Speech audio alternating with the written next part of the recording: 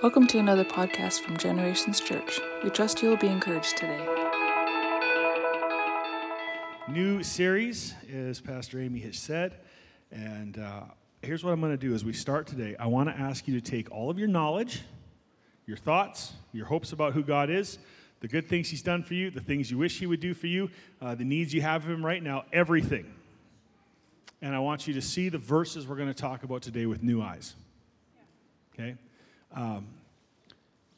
God will never stop speaking to me in the same verses of His Word. I'm amazed. Hundreds. Some of the verses I've read hundreds, probably even into the thousands of times in my life. And still, there's fresh bread there when you go to read. There's a new application. It is absolutely amazing to me, the miraculous power of the Word of God. And so one of the things that holds us back is that we become dogmatic, we become liturgical in our opinions of what Scripture says. And I love Pastor Robert Morris shares in one of his messages, and probably more than once, but talking with men of God, leaders who have read through Scripture with him and then said, I never noticed that before. Guys, that's the reality. When we read God's Word and we let the Holy Spirit teach us through His Word, there will be revelation for today for what you're facing. God's Word is living. It is alive, and it wants to speak to us. And that's why we love it.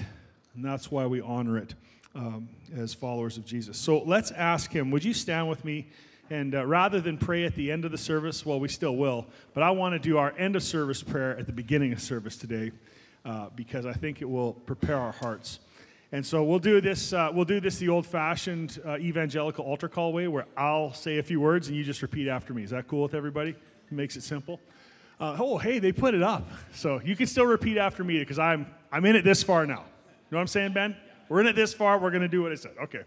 Let's pray together. Holy Spirit, please give me new eyes to see the Word of God. Give me new ears to hear the voice of my Father in heaven. Give me grace to discover who you are once again. And everybody can say amen. Man, kids, 2 years of camp or a year of camp missing, and you guys all forgot how to say amen. What happened? Used to be when kids, that's right. Let's try that again. Well, the prayer, end, and now we got to say amen. Ready? How do we do it?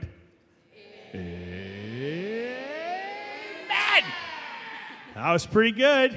Pretty good. Guys, don't let COVID kill your amen. Come on, kids. Don't let it happen. Amen means let it be. That's why we say it at the end of our prayers. All right. Most often when we talk about baptism, we think about water, right? I say baptism, you probably think water. Or wetness, or whatever. The essence of wetness. That's a Zoolander reference, which I shouldn't admit that I know. But it is. Water is the essence of wetness. It's such a funny line, though. All right. Water is the necessity for baptism. Yes and no, because there's three. And we're going to talk about that over the next 3 weeks. And today I'm going to try to cover the three in an introductory fashion because they really are intertwined and related to one another. And when we talk about baptism, often in your doctrine or the liturgy you were raised in, you probably think of water, and probably not a whole lot more than water. But there is more to it than water. If you actually take it to the second step, it might be baptism, well, water, are you saved or not saved, depending on whether you've been baptized? That's a discussion that's been had in the evangelical church for many years, and it's a ridiculous discussion, just so you know. We hardly even pay that one attention. You might take it 1 or 2 steps farther than that, but here's what I'll tell you. I think that baptism and immersion go hand in hand in everything God does. I think God wants to fully immerse us in His Word. God wants to immerse us in His grace. God wants to fully immerse us in His peace, in His healing, in His goodness. God wants us to be all in, right? We've often said, oh, that's cute. You think God only wants 10% of your money. That's cute. God wants all your money. God wants all of you. He wants everything you have your hand in. Because He can do something better with it than you can. So you should let Him. Take it from me, I know I've learned the hard way and the right way. So there are actually 3 baptisms that we're going to talk about. And they're all significant in the making of a Christ follower. So the problem is when we don't honor, we don't expect or understand or let our doctrine encompass 3 baptisms, we are actually missing out on a great deal of what God has to say to us. And that is because God himself reveals who he is in 3 persons. 3 is an important number in the Bible, if you didn't know. So is 7, so is 1,000. I mean, there's lots of important numbers in the Bible. The book of Numbers is important in the Bible. So numbers are what they are. But there are certain themes and certain repetitions we see that whenever we encounter those, we should be like, oh, wait a second. God usually speaks to us in 3 positions. And he does. He speaks to us as Father, Son, Holy Spirit. And each member of that Trinity, being holy God, being one as God, are revealed in these 3 individual, inseparable persons. And they actually each have a purpose in God's will that carry a certain part of God's relationship for us and with us. And so that's why it's so important to understand what we're talking about today. So God reveals himself, of course, as eternal Father, eternal Son who became flesh. Okay, that's the side note, that Jesus has always been the eternal Son. In that the Bible says he has no beginning. So he is the eternal Son, but he is the part of God that came, Emmanuel, that came God in the flesh. God came as one of us. And then we have God the Holy Spirit, eternal God, the Holy Spirit. So the Spirit of God is not an invention of God either. The Spirit of God has always been God.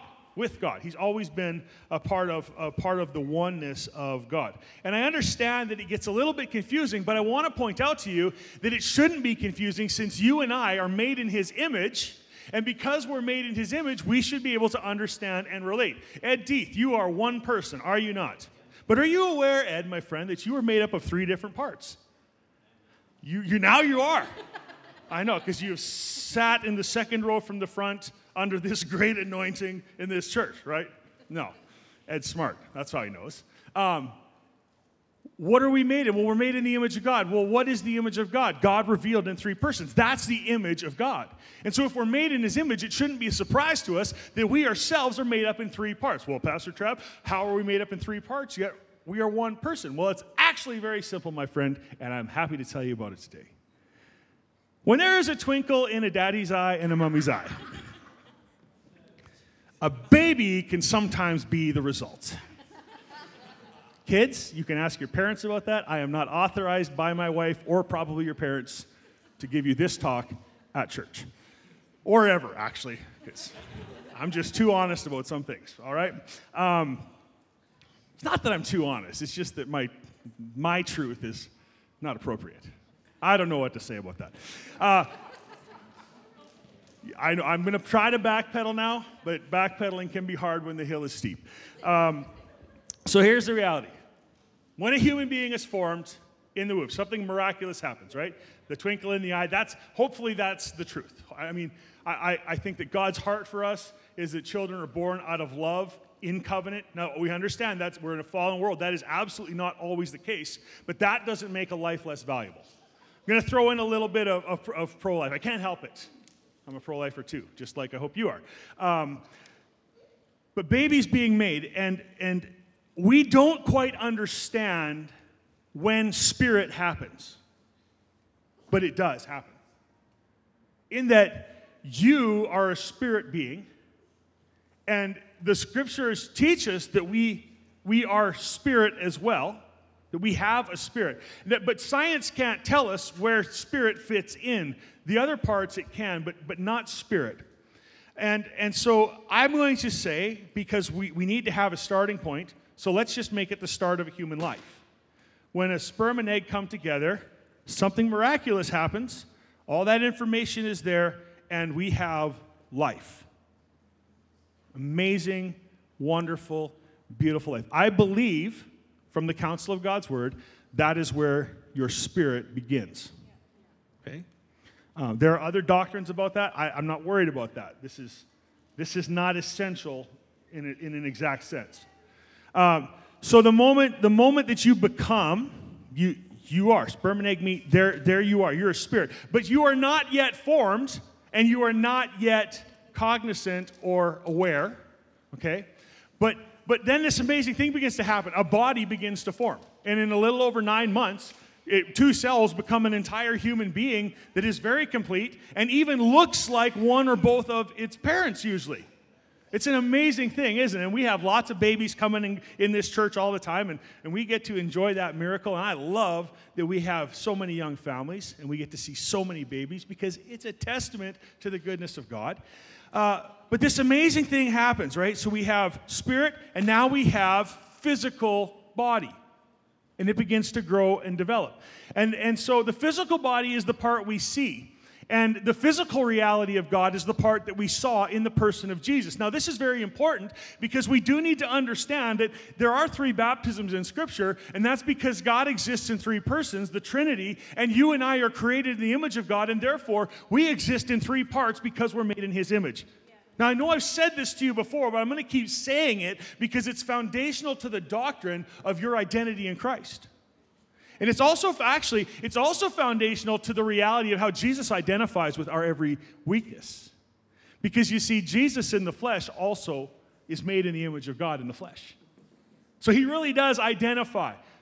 He really does identify with you and I. Now, the body is physical. We can see it. It begins to form. And eventually that body is grown enough to come out and raise terror in the earth in a good way. Right? All 4 of my kids did. Little terrorists at some point in their life. Sometimes even in these weeks. But I love them and they're awesome and I wouldn't want to take anything away from them. But what about the third part? What about the third part of you and me? So we have a spirit and we have a body. Well, what else is there? Well, the Bible says you need to love the Lord your God with all your heart, your mind, your soul, and your strength, right? We see the spirit, we see the body, and then we see the soul. Now, specifically, what is the soul? The soul is the seat of our emotions, our reason, our cognitive abilities. That's the soul. And so this is also a miracle of God. At some point in time, the soul awakens in a human life. Now, it's a mystery. I don't know when it happens. But what we do know scientifically is that when there is a baby in the womb of its mother, its heart rate can go up and down based on soothing sounds mom makes. We know that in the horrific case of abortion, that fetuses, that babies feel and experience pain. There is awareness, and because there is awareness, we can be sure that there is a soul. Now, I hope I'm not going too fast here. This is very, very basic pastoral science. Very basic. It's rudimentary at best, right? So we have a spirit. We can't get our head around that. God does that when He makes life. And we have a body that forms, and at some point we have it. Now, cognition also enters into this, and there are psychologists who say cognition in human beings doesn't take place till as late as 5 years old. That is absolute garbage, because I have seen every one of my children, some point after their first birthday, openly and realistically defy me. And if you have children, you've seen it too, right? They're going to touch something they shouldn't. You say, "Don't touch that, Annika." And Annika, in our case, would look at us and give this silly little smile and do what she wanted to anyways. That's cognitive. That's the seed of reason is formed enough for them to weigh the options. Am I going to get a slap on the fingers? I'm not aware of electrocution, so that's not in my consideration at this point in time. So yes, fork goes into the wall socket, right? Those kinds of things. You and I are made in the image of God, therefore we are made 3 parts. And I want to point this out to you, that if we are made in 3 parts, it's insufficient if salvation only redeems one of our 3 parts. Come on, right? I mean, what good is it if God redeems by salvation your physical body but nothing else? Do you know how bad heaven would suck? If you make it to heaven and your physical body is turned spiritual and preserved, but you absolutely hate Jesus, heaven will suck for you. Because heaven is all about the lordship of Jesus. So it's insufficient if salvation stops at physical or even spiritual. This is bonus to you. I didn't say this in the first service. Think of this for a moment, how important it is that God in salvation redeems your intellect as well. And I mean, that's a process, because some of us are pretty stubborn and thick-headed. I'll say amen to myself on that for sure, even if you guys are too uppity to do it. I mean, come on, you could all put your hands up for that. See, the work of salvation is complete in all three parts. I was thinking about it this morning. The old hymn, "It is well with my soul." My sin, not in part, but the whole of my sin is nailed to the cross. That's my outward sin, my iniquity, my sickness. All of these things are nailed to the cross, and I bear it no more. So Jesus redeems us in all three parts: body, soul, and spirit. Somebody say amen. All right, that's established. Now, I say all this to make the point because three matters.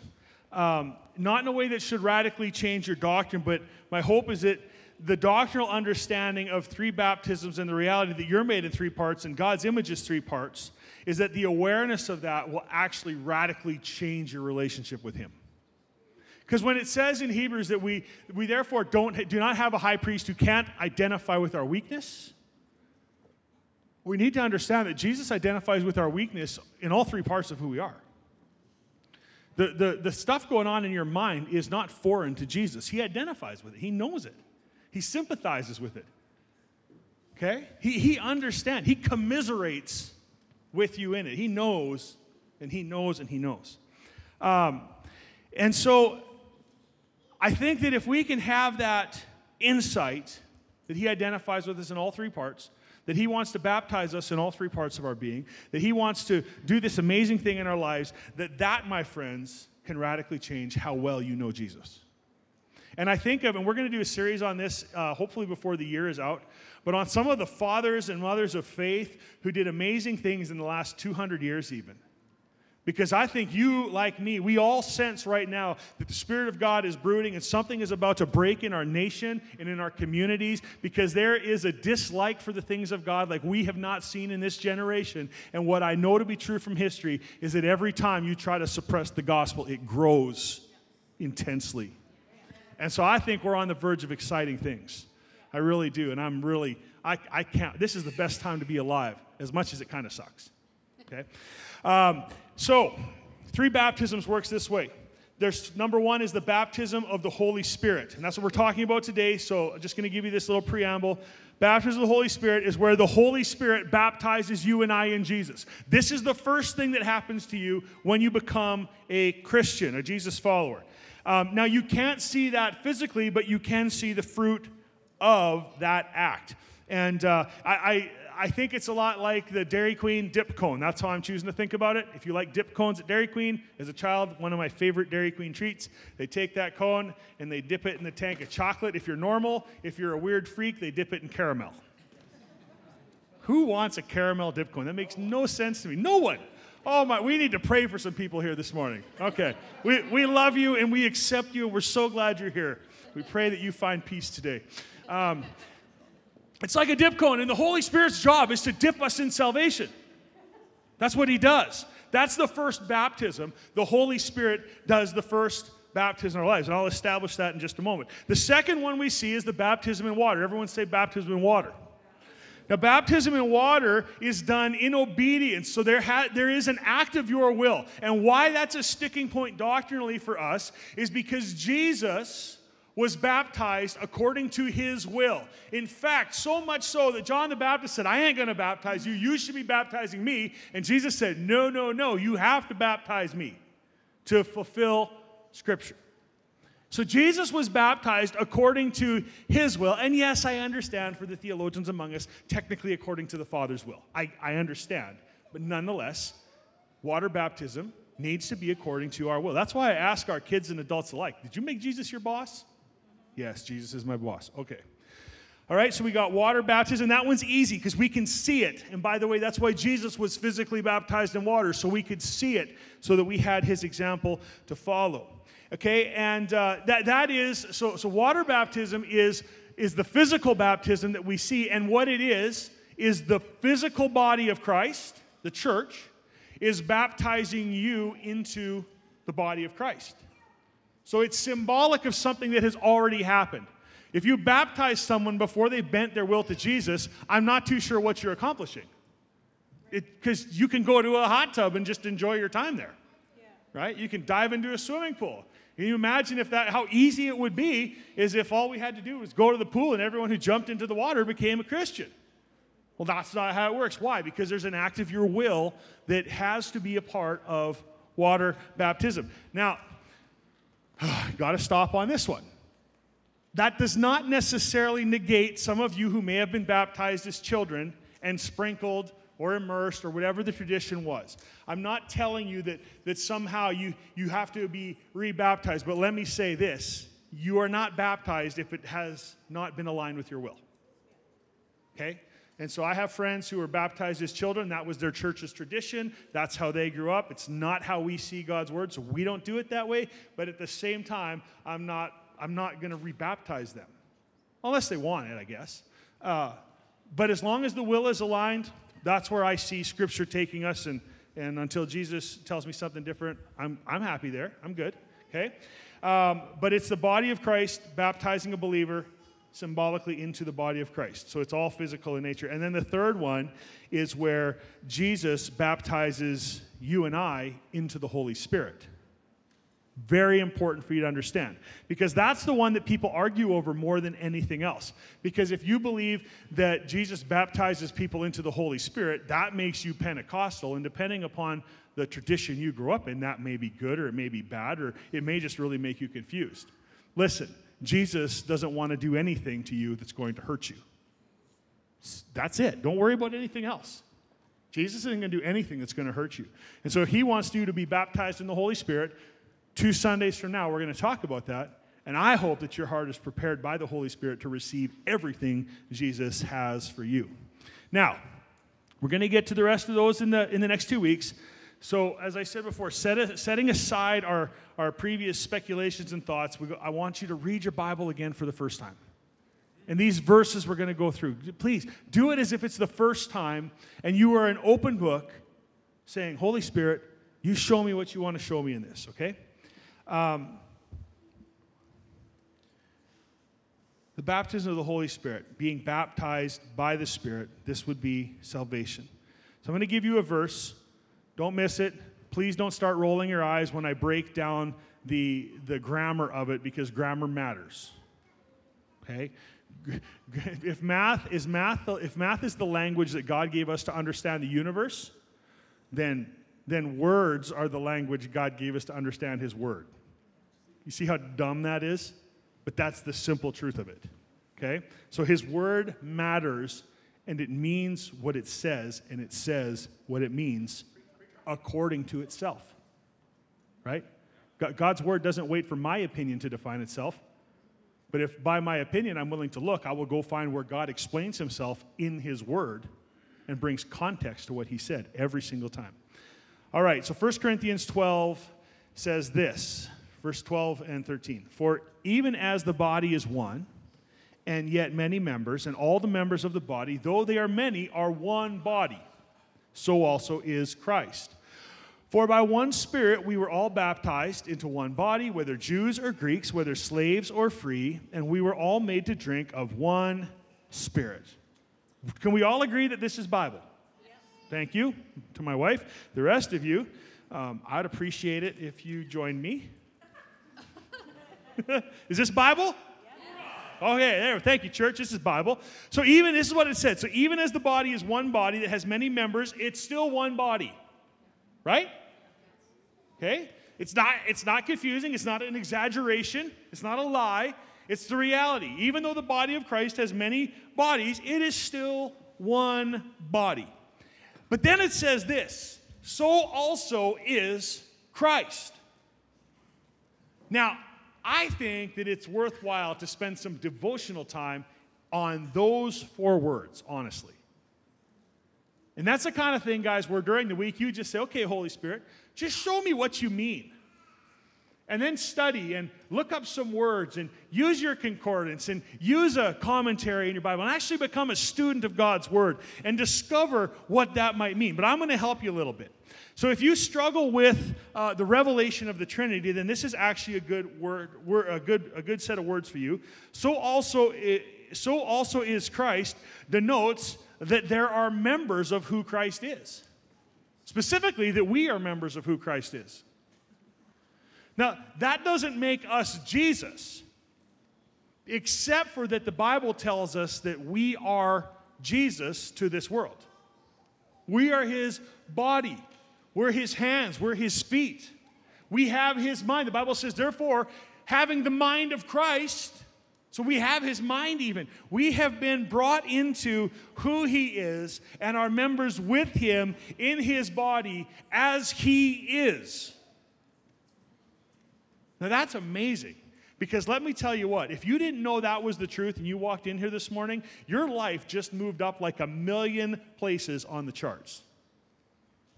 You showed up today a wretched, naked fool, and now you're seated with Christ in heavenly places. That's what that verse means. That's the power of that verse. I love it. Meditate on it. See if you can understand it. Ask the Holy Spirit to help you. And by the way, when Jesus talks about being one, it's not like he only says it one time. In John 10:20, Jesus claimed, saying, I and the Father are one.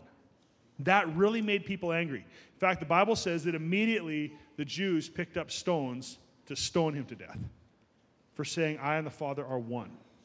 Guys, I want to help you understand that Christianity, following Jesus, is not a religious system. What was here before Jesus was a religious system to show us that we had sin and needed a Savior. And so there are all the laws and all the rules. Jesus shows up, he sums up all the law and all the prophets in 2 commandments, which we can't do in and of ourselves. We need him to do it with us and for us and through us. The warm-up for the Grammar Olympics is understanding that we are many parts. We are one body still, but so also is Christ. But now, here's the important one. And this is why it matters even how we say it. And as a leadership team in the church, we actually say it the wrong way all the time too. Because it's kind of all one and the same, I suppose, at this point. But this is what it says. Let me read it for you again. It says, for by one Spirit we were all baptized into one body, whether Jews or Greeks, whether slaves or free. So I want to comment, it doesn't matter where you come from. You're baptized into the body. But here's the thing. What matters is who baptized you. And so let me ask you this morning, who baptized you into the body of Christ? Who baptizes you into salvation? Who is it? It's the Spirit. It's the Holy Spirit who baptized you. And it's frightening to me that we have people in this world, we have churches, leaders, people writing books even, who are saying things like, you don't need the Holy Spirit. The Holy Spirit was something God did in the past. When your very salvation actually hangs upon the Holy Spirit baptizing you into the reality of Jesus. Salvation is coming to you and I by the person of the Holy Spirit, through the person of the Holy Spirit. The Bible actually says in the book of Matthew or Mark, I didn't add it to my notes, but it talks about this, that no one can come to Jesus unless the Father draws him. And how is it that the Father draws us to Jesus? Well, through the Holy Spirit. Because the Holy Spirit has always been God's active presence and member in the earth. And in the Old Testament, it was pretty cool. You would do all the things the law said, and once in a while, the Holy Spirit would show up and people would prophesy. Cool.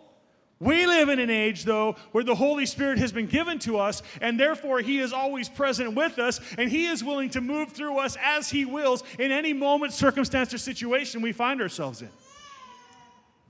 He doesn't need to come upon us anymore because, as we'll talk about in 2 weeks, He's been given to us and we have been immersed in Him. But the first step is this, that the Holy Spirit comes and immerses you in Jesus, and that is what makes you saved. I thought Jesus in my heart made me saved. Yeah, but the Holy Spirit is the demolition crew that opens you up and puts Jesus inside of you then. Salvation comes to us because of the Holy Spirit.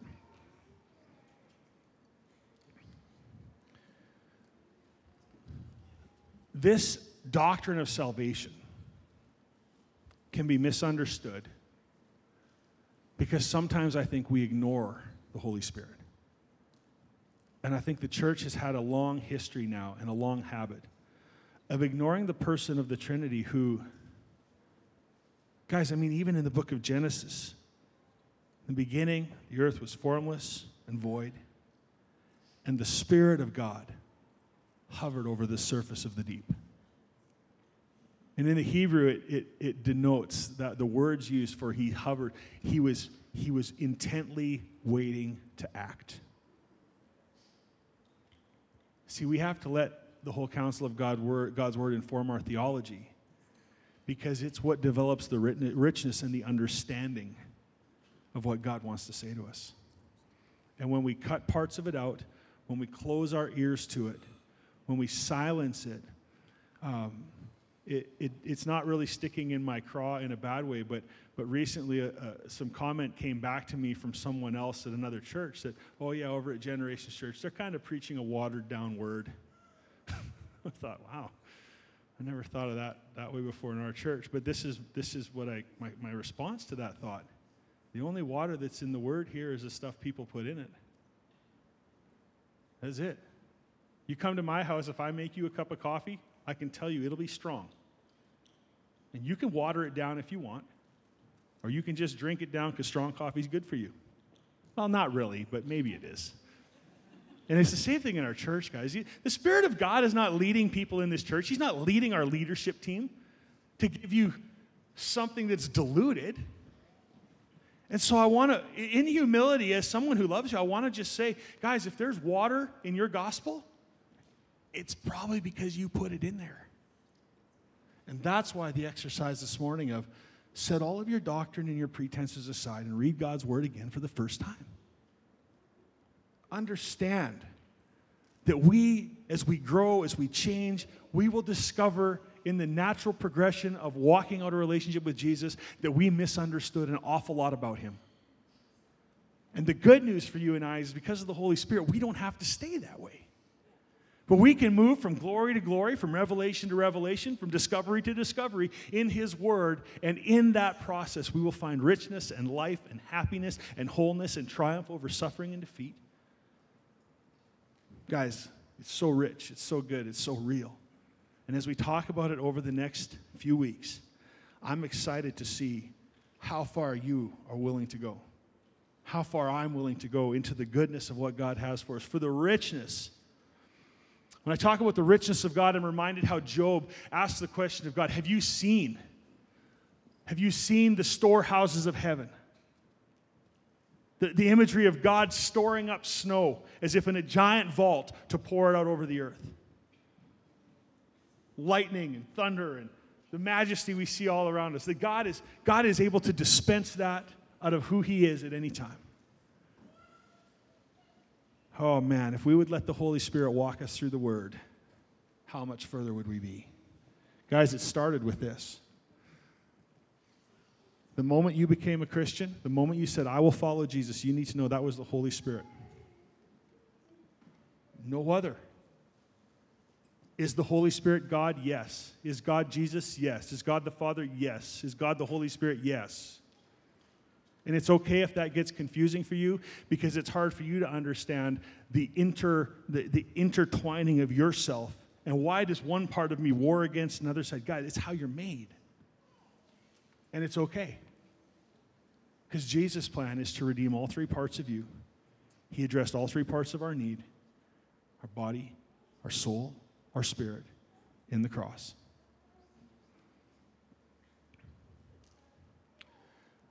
I want to close with this thought because it was really enjoyable for me this morning.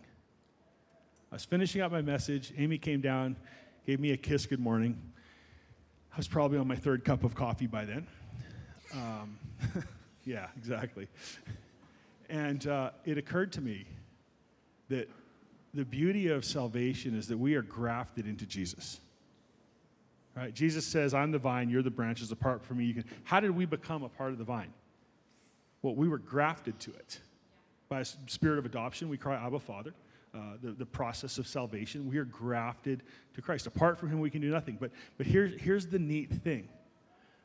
When we're grafted to him, we receive life from the tree, from the vine.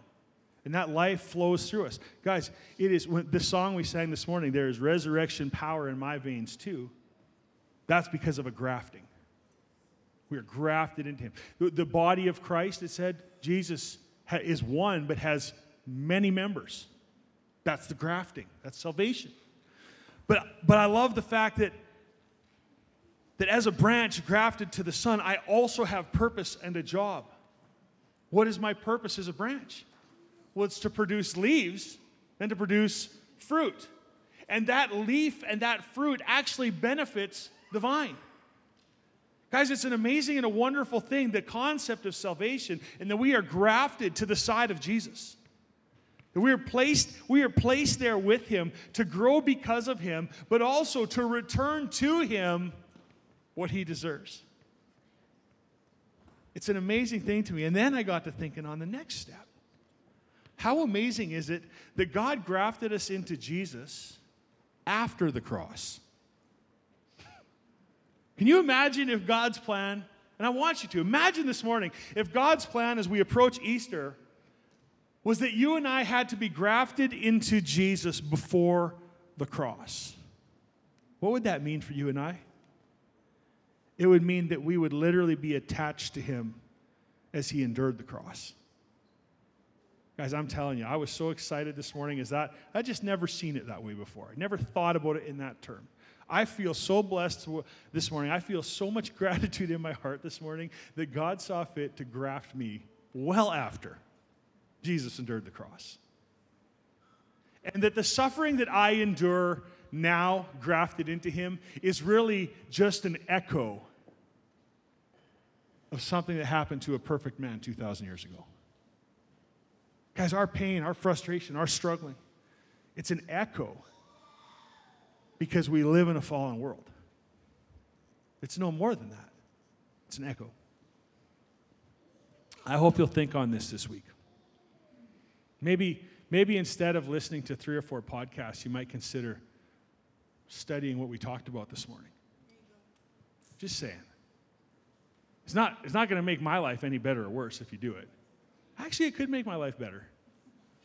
If we multiplied leaders at a much higher rate, man, we could take a lot more of our city, could we not? Okay, so maybe it is for my benefit that I ask you to do that. But that's okay with me. I want to pray for you this morning. But before I do that, you might be sitting here and realize today that you are not grafted in to the vine. That the Holy Spirit has not dipped you in the chocolate fountain of salvation. Forgive the metaphor, but it's what I have to work with. You want to be a dip cone for Jesus today?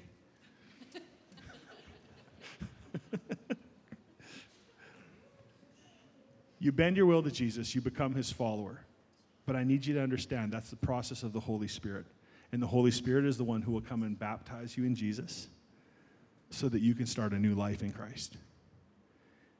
And we can do that with you right here this morning, right here at the front of this church, or at the side by the wall, where if you need to wave your hand, someone will come to your chair to talk with you and pray with you. For the rest of us, who hopefully have all been dipped in chocolatey heavenly salvation, we have the opportunity to walk with newness of life again today. We have the opportunity to move into new potential in Jesus as we understand his heart for us more and more. And so I want to pray for us today, and then we're going to dismiss and go about our week and come back together. And why don't we stand? I like praying for you better standing, I've discovered.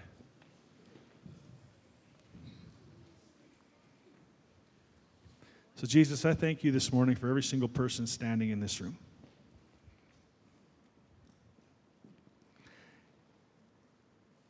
And Lord, I thank you that we have had the chance to meet you and learn to know you. But Lord, I just pray that we would not be satisfied with that much.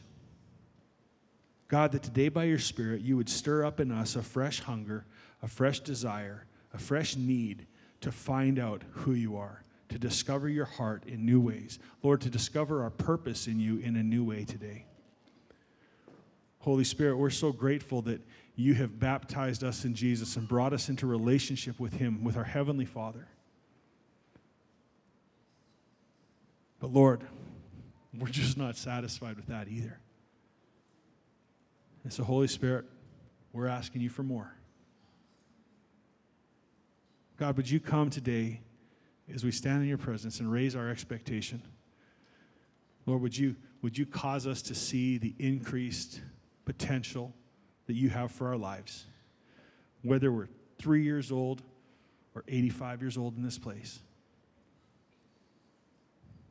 And Lord, I pray for our church as we talk through these topics and scriptures over the next couple of weeks, that you, Holy Spirit, would begin to prepare our hearts for what you have in store for this part of God's body, in this part of the world, in this present day. So, Lord, we receive everything you have for us, your goodness, your grace, your peace, your mercy, your salvation, your hope. We receive it all, Jesus, and we drink it in this morning.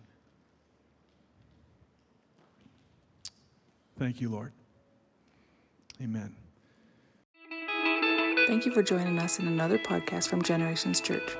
If you enjoyed listening today, please subscribe to our podcast channel to get a new one each week. For additional information or to partner with us, please check out our website at www.genchurch.ca.